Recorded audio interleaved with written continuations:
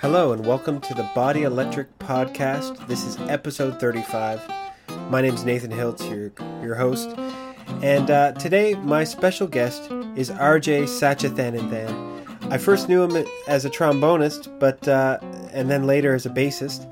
But in talking to him for this podcast, I found out that he's actually been playing lots of guitar. So we had a very interesting chat. RJ is very focused on education and his pedagogy, and he has a unique viewpoint, and I think a very interesting and valuable viewpoint. So I really hope that you listen to this and get some great ideas for how you can work at home. And if you'd like to know more about me and hear more podcasts, you can visit my website, www.nathanhiltz.com. And without further ado, here's my chat with RJ. Hey, RJ, how's it going, man? Hey, buddy. Nice to see you and hear you in real time. Good to see you, man. Yeah. It's been too long. Yeah. Thank you so much for doing this with me. Yeah, my pleasure. Yeah. So I thought we'd just get started. When I got in touch with you, you mentioned you might want to talk about pedagogy. Mm-hmm. So I thought the first thing I'd ask you is, how did you learn when you were coming up? What kind of pedagogy did you experience when you were a young That's actually a great person? question, because I feel like so much of the way I teach now is, like, to be honest, kind of a reaction to what I realized was, like, very limited or flawed in the way I learned. So, like many people, I grew up in, like, a musical house, in terms of, like, my parents weren't really, like, pro musicians, but my mom loved to sing, and we listened to music, and there were stories that, I would sing along with tunes when I was, like, 2 years old or whatever. But really, for me, I didn't have any formal training of any kind. And my like many people, I think, my first experience with, like, playing in a structured way was, like, band class. And so I was lucky enough that we got to start band in grade 4 in Scarborough, where I grew up. So, little, whatever, 9-year-old me, and I just kind of got handed a trombone. I don't even know if I picked it, but that's what I got. And immediately, what was great is, like, all of my friends bought into it. We all loved it. We all tried hard. It was a social thing for us. And it wasn't just, like, the 2 or 3 kids that were, like, nerds about it. Like, everyone did it. And it was something we bought into, and we were, I think, pretty good at as a group, and we reinforced each other. So just a really great band program. And then at grade 4, that's a little bit young. Well, that was before the megacity amalgamation. Scarborough had its own music program, and they really pushed the band. And there's still, there's so many people that came out of that program, like Mark Laver, who Nicole Ramprasad, Suresh Singaratnam, if you remember him. Braxton Hicks. We were all came up through the same kind of pipeline through this amazing public education system, which was wild. And then we were really lucky that in grade 7 and grade 8, our music teacher was his name was John Charles. He used to play in the Excelsior Swing Band. Oh. Yeah, and so he knows, like, Glenn and, like, he knows all those cats. And so he got some great itinerant teachers to come in and work with our jazz band. So Del Daco. Woo! Yeah, of course. Nice. Yeah, and he was running our jazz band when I was grade 7. And then Gord Myers, a great trombone player, he was also coming in. And weirdly enough, my mom is friends with his wife. So around that same time, I was able to start taking lessons with Gord at a young age. So again, super privileged in terms of having a great program and access to good teachers, which is awesome, And then it really led me, I did music camp, and then I knew I really wanted to do it. And then next thing you know, I'm at U of T, and, the story continues. So yeah. For me, it was a little different. Like, I had my band friends and I had my school friends. It was totally, and the two never mixed. Yes, really. Or if they did mix, eventually Yeah. some of these ones would drop out. Yeah. No, Yeah. For me, it was great. It was such a great social thing, and that's cool. probably why I stuck with it. And, Yeah. Yeah, and then, basically, and I did stuff like the Yamaha All-Star Band, and I did 1 year at the Humber Community School, like my last year of high school, which is amazing. So, like, I think it was, like, Alex Dean was our combo leader, and I was in a band with, like, Joe Shabison and, like, Chris Donnelly and, like, all these great players, even before I got to U of T. So, right. And so it was a pretty sure thing that you wanted to go into music. I think so. It was that thing of, when I think back now, there's probably any number of things I could have maybe wanted to do, but I think at that time, especially back then, in the late 90s, it's like the scene was still really good, like it really felt like this really positive thing, and it it made sense, and so yeah, I walked in, and it was that thing too. When I showed up, I already had like a really strong peer group of people I'd been playing with and hanging out with for years, which really made it was an awesome time. Like I had a great time. So that's so good. And but you didn't get into bass until later, right? Yeah, it was like maybe my late 20s. It was more so, I mean, getting back to the whole thing, I think I was really limited. And now when I try to teach, I was like, I think only playing one instrument really like limited so many aspects of my musicality. Things like time, harmony, form, like all those things that I think as a rhythm section player, especially like when you're growing up and playing in rock bands and stuff, you develop an intuitive sense for those things, right? Whereas I think horn players, it's so much reading. Everything's reading. Even the way we improvised was strongly based on see a chord, play a thing, see a chord, play a scale. And, and that's kind of, again, one of the limitations I really felt. And so, once I got out of jazz school and I was just playing music and having fun playing music and not worrying about jazz, I was like, oh man, I loved rock. And when I was growing up, I loved R&B, and it's like, and it's cool to play an instrument that like lets you feel like you're part of the core of it, and I just did it for fun. And then, I just started like playing with people, and I already knew a lot of great musicians who were like kind enough to let me play with them. And then, as a guitarist, I like to be busy when I'm on stage. Yeah. Like I always think of a horn player having to put down the instrument at certain times. And I wouldn't know what to do with myself if I had to stop playing. So I feel you. I understand. Yeah. Yeah. And so bass was what you resonated with. Like a lot of guys I know do piano, and a few do guitar. Yeah. But bass, that's interesting. I guess the low register, right? Yeah, it's funny. For me, to be like totally honest, I'm very like clumsy and I'm not very coordinated. And part of that is because I never really did anything that required dexterity until my 20s, right? Like I was playing this one instrument that was like pretty mechanically clumsy, and again, we all play the piano we need to play for school and for writing and arranging, right? But I never really had fine motor skills, to be blunt. And so when I started playing guitar, which is like just a thing you do for fun, I was like, oh man, I sucked at picking, I sucked at really having that dexterity. And when I picked up the bass, it was sort of like Duplo versus Lego in terms of like, that idea of like, oh man, the notes are, it's really clear where your hand goes. It's really clear where the notes are. It's symmetrical. There's no B string, So it kind of like was this like doorway into me learning how to use my hands and have a bit of dexterity, Right. And then what's funny, the last 4 or 5 years, I've mostly been playing guitar because I think I was able to build up the skills and the confidence. And now I'm like really into playing guitar more than anything. Like, and do you find like does the guitar and the bass really enrich your trombone playing? Like, do you think you're a way better trombone player? I would say that like the biggest thing I got, it's like you're internalizing form, you're internalizing time. You learn tunes in a different way. And I know for me, guitar was really a huge thing because I feel like the way I like to think and play about music is more coming for like an R&B and like a rock kind of background than say bebop in the way I like think about music.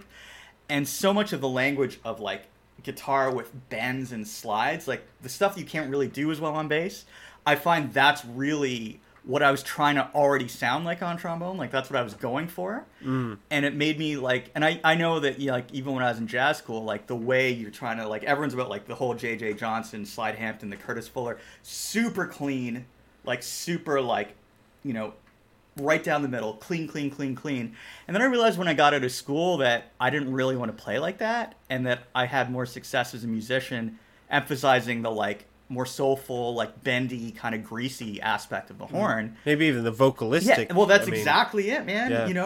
And then that lead guitar or that solo guitar R&B blues sound, it's all the same material, that bend from the 4 to the 5, the flat 7 to the 1. Like all that kind of stuff. It lies so nicely on both instruments, and I feel like each informs the other. Like ironically enough, I feel like the language I was trying to play on trombone was that guitar language, and then when I started learning to play like rock solos on guitar, I'm like, oh yeah, that's the thing I'm already sort of hearing. And oh, that's so cool. Yeah, man. and it's, so then you get the same lines on the horn. Yeah, that's cool. And then you realize that it's all coming from the same place, which is basically like the gospel, the vocal tradition, right? That is sort of the DNA of everything from country to blues to rock to rap, like there's that same, yeah, the DNA, man. It's all there. Yeah. I love listening to B.B. King singing. Oh yeah, like I love his guitar playing, of course, Yeah. but the rhythmic feel of his singing, I have such a hard time sorting out what the rhythms are. Yeah. And it's like it's so deep. Like Yeah. I mean, it's funny, you know, I know one of the best things we had in Murley's improv class was like he made us perfectly match a singer playing a head. That was like the assignment. And every time I've done that on whatever instrument, it's just like it's you learn so much so quickly, you know. And you know, I was working really hard. I think I did a Sinatra thing where I sang it and I played it, and then I think I did later on in my masters I tried to do. There's this amazing R&B singer named Kim Burrell who's like runs for days, like that amazing control and soulfulness and connection to the music, and just as a horn player, like jumping in there and trying to like emulate it, it just my feel and my approach got so much better. And again, this is someone who spent a decade trying to not bend a note, trying to play perfectly in tune. And now I'm like, oh man, like, you know, it turns out the slide is the best thing you can have on an instrument. You know? That's great. I mean, like that's Derek Trucks as guitar players, right? Like, that's it, man. Like his control and his approach with the slide. And he even talks about Indian music, right? Like there's some great clips where he's checked that stuff out. And I think there's, again, that idea of musical DNA, you know, the melisma, the runs that a gospel singer makes and that an Indian classical singer makes. There's this inner kind of connection to both of it that makes me feel the same way when I hear it, you know? And with Derek Trucks, you can really hear it that he has ears. Oh my like goodness, he hears everything. Yeah, exactly. So you know, that's cool. Well, what do you think? Do you want to play a tune on the trombone? Maybe let's start on the horn. Yeah. Yeah, a little After You've Gone, maybe. Let's do it. I was inspired. I'm sure you've been seeing that clip going around of Emmett Cohen, that band that's been playing in New York. No. Oh, dude, yeah, it's this live stream they do, and they record it like really high quality, and they played this tune, and I'll send you the link after, but it's like definitely worth checking out. Okay. And I've always loved this tune, and I actually learned this tune for today because I've heard it a bunch and I've never played it, and I just wanted to learn it.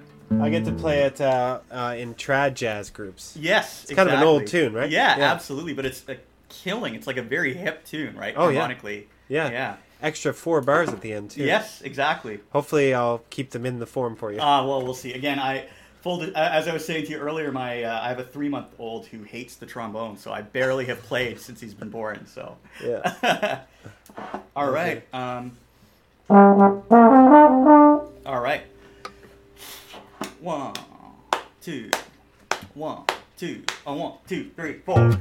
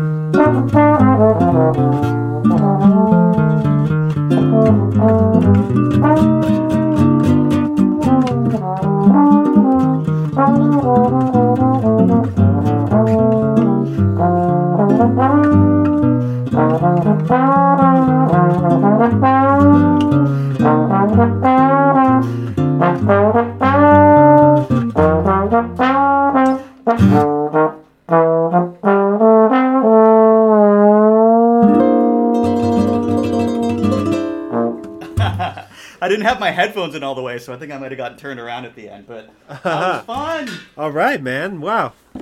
This is just for those of you listening right now. We are using Jamulus on a server set up by SyncSpace.live, which is a low latency solution, kind of scrambled and put together during the pandemic by a guy named Adrian Cho.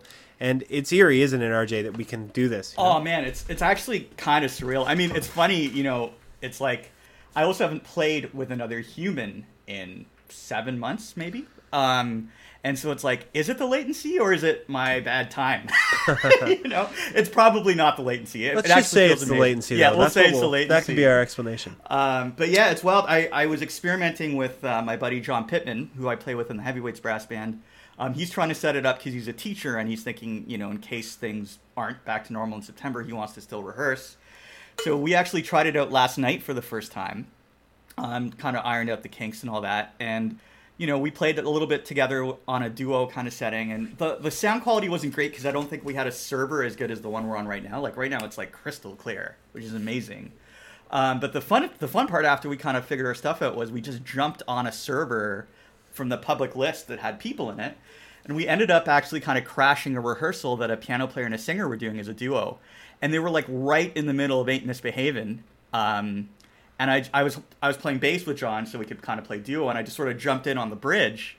And they were like, what's going on? And then we played and then we talked after. And then we ended up basically having a session where we called about 3 or 4 tunes. And it was surreal, you know? What do you think about this? Like, I mean, if it gets good enough, right? Mm-hmm. And say we all got VR helmets on in a few years and you know the latency's 0 because we have 5G net or 6G or whatever it is. Yeah. What do you think about the fact that maybe, I mean, you're from Toronto basically, so like, I mean, we mostly have to all move to Toronto to be part of the scene, and we got to move to Montreal. Mm-hmm. What do you think if that's just over? Yeah, I mean, it's, you know, I'm a bit of a math and science nerd, so I did some reading about this stuff, and I still think there's the one thing that's going to keep this from being truly global, unfortunately, is like the literal speed of light.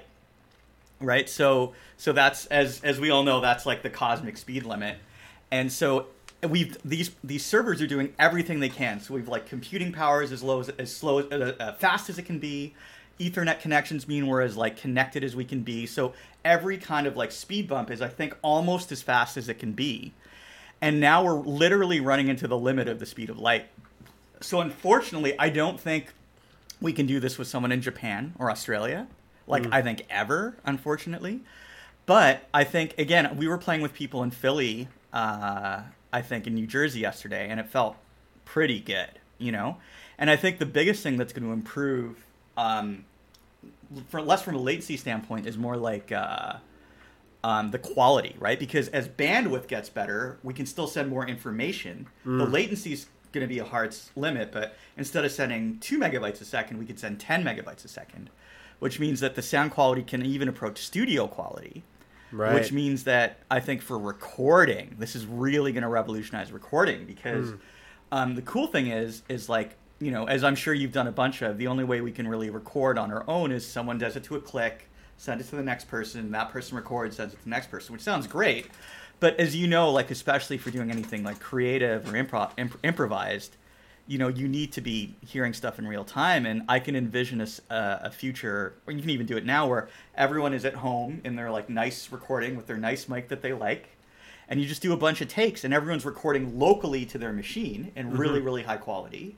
But you're still able to play off each other. You get that interaction, right? Yeah, like, you finish the session, you mail all your files to whoever's putting it together, you line it up, and then you basically have a record that is live off the floor, but everyone's in a different room. Right. And again, within a city, I think the latency would be so low that it wouldn't matter, right? So you know, I think that's pretty sweet. I think that's going to be amazing. And frankly, as someone who's tired and lazy with a small child, the idea of like, let's face it, there are some rehearsals where you don't need it to be perfect, and you just need to go over form and run parts. Oh, yeah. You're totally right about that. I mean, especially for rehearsing, you know? Yeah, and then obviously, like, you know, if you're trying to write or develop or, like, really make something happen, there's no substitute for being together. But as we know, you know, as sort of freelancers, so much of what rehearsing is, it's really just logistics of how many times are we doing this? What are we doing this? We've luckily all played enough that it's not like we don't need to have that, like, super duper connection to feel like the gig will be okay. Yeah, you know? Especially if the band already knows what it's like to play with each other. Yeah. So tell me, RJ, like, how do you provide? Like, you were talking about how doubling really helped you, and some different concepts helped you. How do you give this to your students? Yeah, that's a great question. You know, and I mean, first of all, the thing that I love is that it's great for me because, you know, in one day I can teach 4 different instruments, so I never burn out. You know, we all get that burnout when it's like the 10th time we're doing like whatever Hal Leonard exercise 4, you know, whatever it is, right? So that I enjoy. But the biggest thing is, I think the way I teach, and I think the reason I have success with like kids as young as 4 and as old as 80, is like I try not to think about details, and I try to think about more general, like larger musical concepts. And I think about like the big thing for me, and it's sort of my personal crusade, is I think that we equate music lessons with reading lessons, and that's the whole mode of teaching music is like, read this book, play this thing. And so many people reject it, and I think they rightly reject it because, you know, it's like reading is helpful, but I think it's only helpful for like a certain subset of musicians that really need to like do it. I think the art of learning music is actually done better in this more holistic way that's more about hear what you play, sing it, play it by ear. So my whole approach is I don't use tab and I don't use notation unless the student needs it or wants it.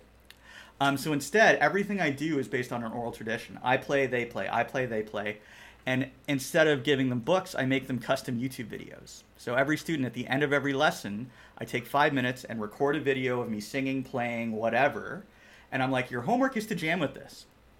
You know, and then if I'm trying to help a kid work on the ears, I'll turn my camera off and play what I want them to play on whatever instrument, you know. And even when it comes to stuff like theory, I really think we overthink theory.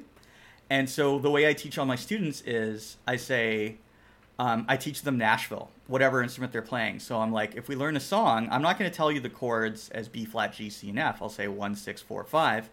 And that forces them to immediately start to think of a song, not just, oh, these are shapes, but like these are relationships that I can start to hear. And I try to get my kids lifting as early as I can, or playing in as many different keys. Like my standard first piano lesson with, kids who are like 3-4 years old, I'll teach them E, D, and C. And I'll have them play a tune like "Au Clair de la Lune" or like "Mary Had a Little Lamb." And as soon as they do that, I'm say, okay, here's the note G, play that melody starting on G. Here's the note B. And so they immediately don't start to think of music as being like, I see a dot that is a note and I put my finger on that note. And they say, instead, it's like, here's a sound and these sounds relate to each other. And I can be free to do that. And what's amazing is I find that when my students learn this way, improvisation is not scary to them because they're not locked into looking at a dot and making a sound. They're locked into hearing a sound and making a sound, singing a song and making a song, singing a song in a different key. And I'm more interested that my kids know 10 melodies than they know 10 exercises out of a book. Because if you know 10 melodies, that's like almost all of the melodic material you can make a music career out of, right? There's only so many melodies. And so, to sort of wind up my long rant, my approach from going from a schooled musician who could only read and only play and improvise by looking at a chord and thinking of the chord that I practice to someone who can sing and play different instruments and not really look at music ever anymore, I feel has been beneficial for me.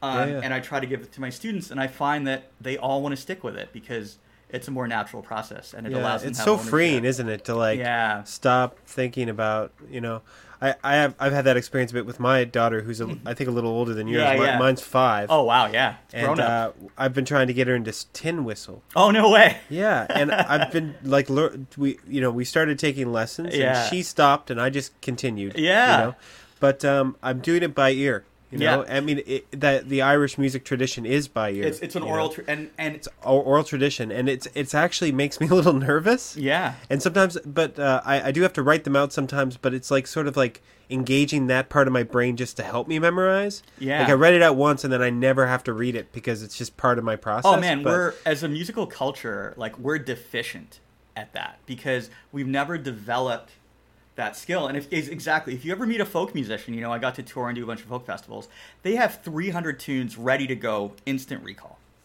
And they might be doing this part-time. They might like work in an office and like, I play the tin whistle for fun, but they know 300 tunes because they have, from day one, they've been learning using their working memory, right?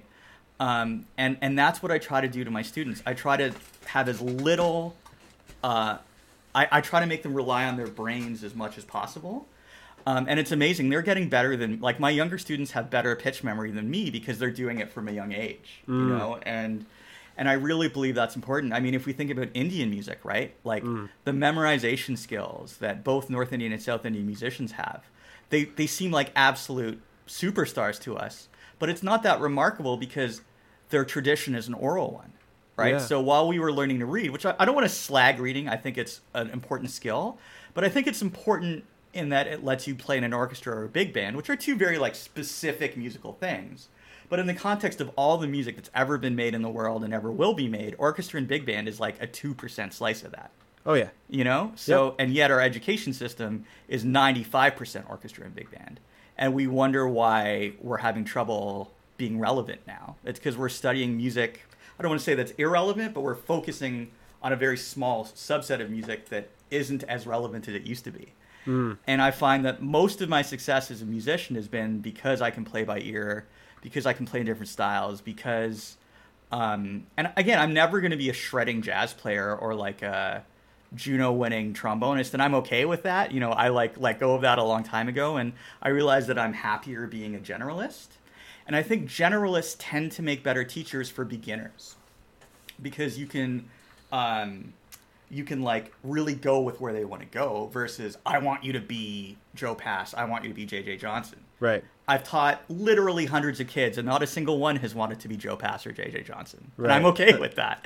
We don't need another Joe Pass or another J.J. Johnson. We have enough of those. And it's a little egotistical to try to be someone else too. I mean, like I kind of want to say to those students, like, who are you though? Yeah. But Absolutely. but I do still believe that, there's a pathway to your own self through studying a lot of stuff, and then what resonates with you kind of eventually becomes who you are. you know, in a way. Or like, you know, the revelations of Joe Pass can be put into the what Nathan Hiltz is. Absolutely. You know? And, you know, I have to say this as somebody who's primarily playing guitar for teaching and for my own enjoyment. It's really interesting because I've taken this like really holistic approach and applied it to myself, where I guess the other big thing I haven't really talked to you about is I'm a huge solfege person, huge. And the idea is like when you hear a note, you should immediately know what that is in the key, right? And that's the skill that so many like quote unquote untrained musicians have. Is that, you know, I've played with so many. I find that the people who are the best at hearing a thing, playing a thing, hearing a thing, playing a thing, again, are people that don't read, and they may not even know solfege, but I guarantee they would be like, oh yeah, well, okay, well, this is the note that feels like home, and this is the note that I'm hearing. Sure. You know, and that's also how most people experience music, right? Sure, like solfege is like a verbal representation of. I mean, you can use numbers too. Right? Absolutely. And a few of my sort of star pupils are amazing at solfege. And I have kids who are 9 years old who can play songs in 12 keys, who can lift tunes by ear. And so getting back to the guitar, it's really funny because I still play a lot, and sometimes I don't know the name of the note I'm playing, which is like cardinal sin number 1, but I know it's the 3rd. Yeah. I know it's the 5th. Yeah. And I know that as the 3rd, it fits into this voicing.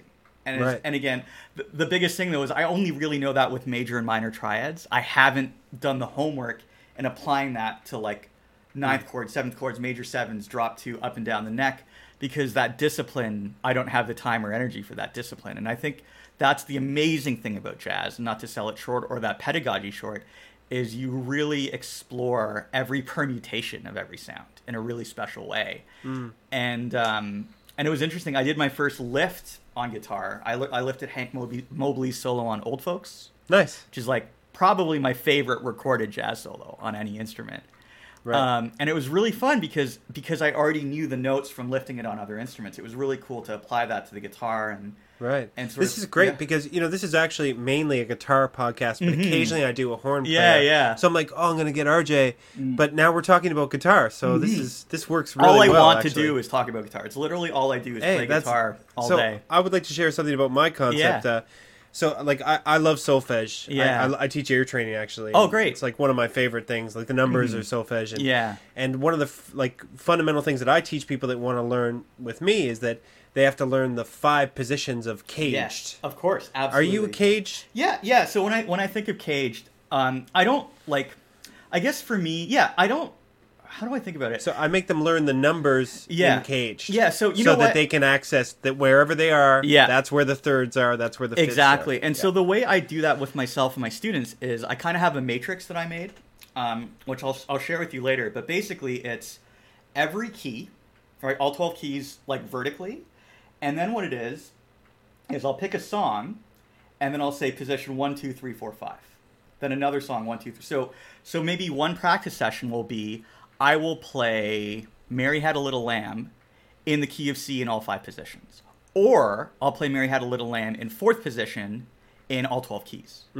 Right? And so I've developed sort of an intuitive sense of where melodies go based on, and for me it's like the major scale is kind of my road mark, and then as you know, every major scale has its own hand position. Yeah. You know, but the problem is, again, I think the reason why I'm still not a very good jazz guitar player in terms of my soloing is that I haven't done that with the Dorian mode. I haven't done that, you know, in modes as much as in keys, for lack of a better term. So I still find it hard to solo in tunes that really go to a lot of places, and it makes sense because I've only learned one jazz solo, but I've learned a Slash solo, an Angus Young solo, a bunch of George Harrison, and you know that rock style is very much about playing in a key versus playing changes. And that, like I always use the word playing field. Like these different positions are different playing fields, and you have to kind of get a sense of what it's like. And each one kind of has its own language. Like Slash preferred here. Or, you know, I could say Grant Green preferred this, or Joe Pass preferred this back position. And then their sort of phrasing works well in these different positions. So there's almost like some stylistic things that are met with technique things, you know? Yeah, and it's amazing too, you know, like, I mean, one of the things from learning, like, you know, because when I learned to play on frets first, I learned to play bass, and I was like, past a certain fret, I was really a one finger per fret person, right? And so much of the rock guitar thing is like stretching from your third finger to your first finger and not using the pinky. You know what I mean? And so one of the decisions I made was like, I was trying to learn solos. I was like, you know what? My pinky is kind of dominant. So even though when I see this person play it and they're doing this bend using their third finger, I'm going to use my pinky because that's just kind of what I learned. You know? That could be like your secret technique. Yeah, the pinky bends. The pinky bends, or, you know, nice. I don't know. And it's like, I think as I mentioned to you, I think there was this thing where these instruments haven't been around long enough to say, you know, that there's this like one perfect technique, right? It's like, it's so personal, which I think is great. Oh yeah, you know? Guitar is so wide open. It's so easy to find music that's never been played on the guitar. Yeah. I really like that. And for me, speaking of nerding about guitar, I think the person I've been listening to the most through the pandemic was Julian. I don't know if it's Lage or Lage or Lag, but I think we know who we're talking about. Yeah, Julian Lodge. I always call him Julian Lodge. Yeah, and man, it's just like I can't get enough of the way he plays because it's that combination of clearly he knows every single permutation of every single thing, right? But he plays with this freedom, and he plays in his own style, right? Like, it's not bebop, it's not rock and roll. It's like he's just playing beautiful melodies that are his, you know? And it's just like the most inspiring stuff to listen to. I don't know if you checked out his solo guitar record, World's Fair. Oh, yeah. Man, like, perfect. Yeah, totally, man. He's a beautiful player. He's like the next guy. Yeah. And he's like a beautiful soul too. Like I've been checking out his like stuff on YouTube where he just talks about music, and he's just so kind and gentle. And... Yeah, calling it jazz is hard. I mean, like those are labels that they need on iTunes or something like that, like to like categorize stuff. But I'm with Ellington, man. Music is best enjoyed rather than discussed. Of course, and you know? And I think there's a reason that he sells out the Mod Club. Like he doesn't come and play the Rex; he'll come and play the Mod Club. Yeah, because his musicality transcends genre. And there's still so many people that love just the guitar that might get turned off by, like, I don't know, for, like, lack of a better term. Like, someone like, I don't know, like Gilad Hexelman, or someone who's, like, this really, like, guitar player for jazz and, like, who I love. I'm not saying but you know what I mean? It's like, but there's something about Julian's approach and his style and the tunes that he chooses that are, like, so universal. Yeah, I think non-guitarists can love him, like Bill Frisell or something like that. Exactly. Like, you know, anybody sort of call him the... Like, non-musicians can actually enjoy Julian Lodge's music. I mean, you know, my litmus test is if I can put it on at dinner with my family and everyone's cool. You know? Nice. It's like, I remember, like, when I was first dating my wife, and I, like, took her to the Rex to see, like, the Matt Stevens group. And Matt is, like, one of my absolute favorite guitarists. And he's just a great dude, and I'm lucky to know him. But I remember, like, you know, she's very honest, and I was like, oh, what'd you think? She's like, there was a lot going on. And I was like, yes, there's a lot going on. That's what I want. It's the best. And again, this is, if if you're listening, I'm sorry. I love you, dude. It's not about that as much as, you know, I think that, like, there's a universality to some music that's amazing. And it doesn't mean that any music is better or worse, right? I'm not saying that A is better than B. It's just like where you're at in time and what you're listening to. Speaking of which, I think we should play before we run out of time, right? Yeah, I'd love to play. You mentioned the Julian Lodge tune, right? Yes. Yeah. Well, actually, it's not by him. It's by Roy Orbison, right? Great Roy Orbison. I think this is his, like, most viewed thing on YouTube. I don't know if you see it, like... He's also made music videos, which I think is a really smart idea. Oh yeah. With, like, really great lighting and, you know, that whole thing. Yeah, you know, I did see this video. It's really cool. Mm-hmm. Yeah. And so cool. Why don't we play through this tune? Let's do it. Love hurts in his style. So I guess should we, like, we'll play through the head, maybe each take an A and then bridge out? Sounds good. Okay. Cool. Do you want to count it in? Sure. 1, 2, 1, 2, 3.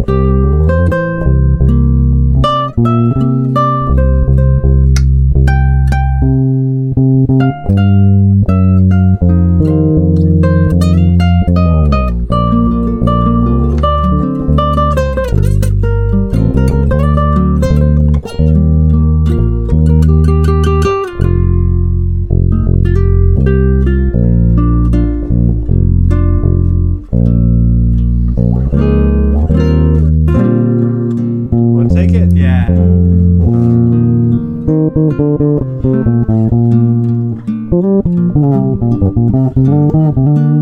Yeah.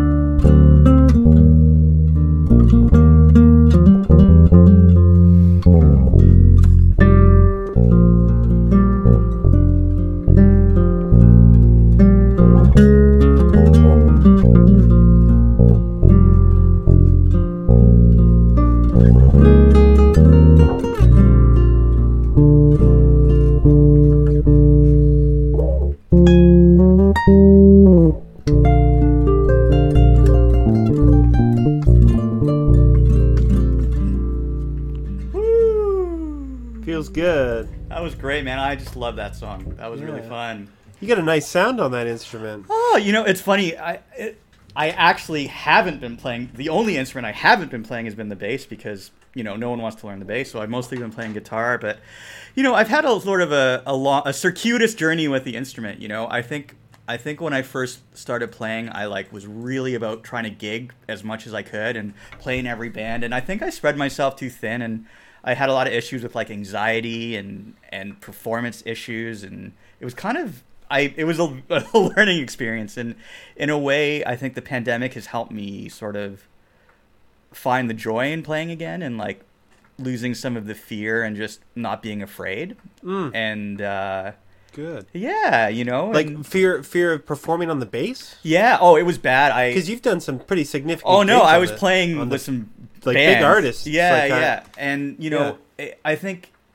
I think for me, it manifested physically. I had a lot of issues with cramping and my hands shaking, and it's because I never really took the time to slow down and really think about what I was doing. And I think, not to get too personal, but I think we tie up our personal identity and our happiness to how others perceive us so much with music, and I was definitely quite guilty of that, and I still am. It's not something I've conquered, but I'm working on it, And actually, I think the best thing I did for my own happiness was I started saying no, and I really quit a bunch of bands and stopped playing as much and focused more on teaching and focused more on playing exactly what I wanted to play, nothing more, nothing less. And almost weirdly trying to see music as a hobby again and performing as a hobby versus my job, and I sort of see teaching as my main thing and the thing that I put my work into and I make my money with, and more of my identity, I think, is that. because it's I'm something glad that you love teaching. Like, you can tell that you love teaching, and I also love teaching. I even love teaching beginners. Like, same. Some people will say to me, "Oh, well, they want to tell me how good they are so they can study with me or something like that." And I'm like, "No, man, it doesn't matter. I'm easy. Like, I love the whole path, you know." But it's good that you love it, because not all teachers love it. No, I'll tell you, a lot don't love it. I mean, we've all been that person, right? Where we're at a gig and someone comes up to the step break and be like, "Oh, that was amazing.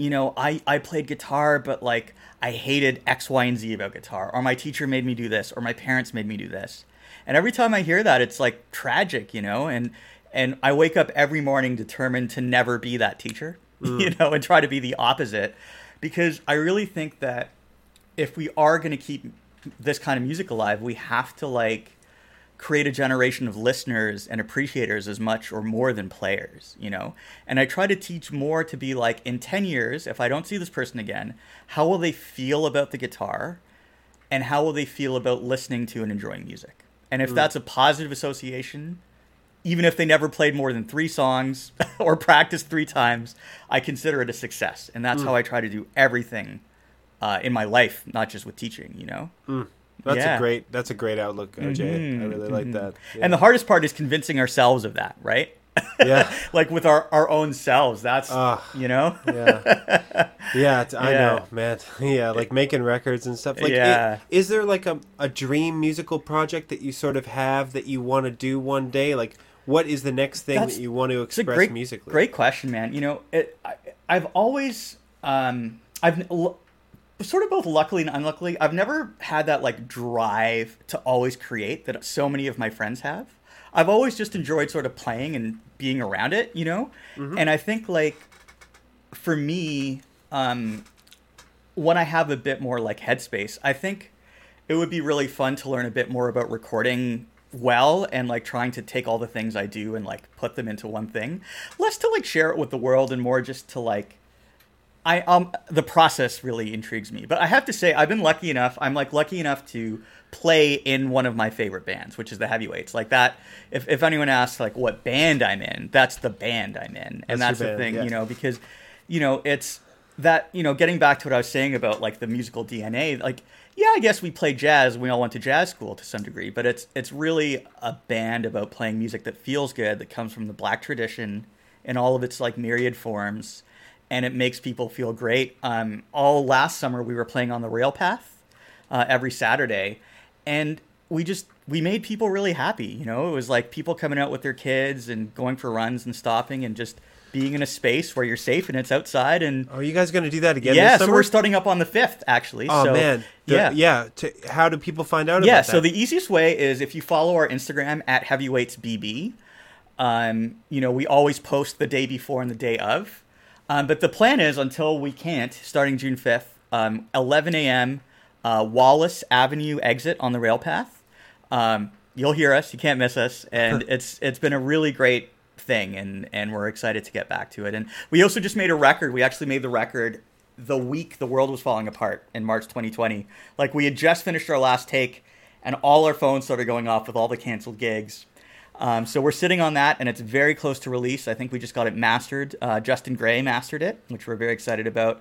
Patrick McGordy and Tom Richards recorded and engineered it and did all this amazing post work. So, we're excited to do something with it soon. That's the plan. Oh, man. Yeah. Congratulations on all that. Cheers, man. I can't wait to hear it. Yeah. And, I can't wait to see you in the flesh. I know. It's been too long. I know. And we live so close, so we should start playing more outside in the neighborhood. We should get some stuff happening. Maybe when we get another shot, we can play some ball. Maybe, you know it, buddy. Hillcrest Park. Yeah. Cool. All right. So thank you so much for being my guest. My pleasure. My pleasure. It's really great to get a look at what you've been doing and what you did and how you got where you're at. So. Well, it's nice to play music with a person in time. I can't believe it. All right. All right, Nathan. All right. See you later. Cheers.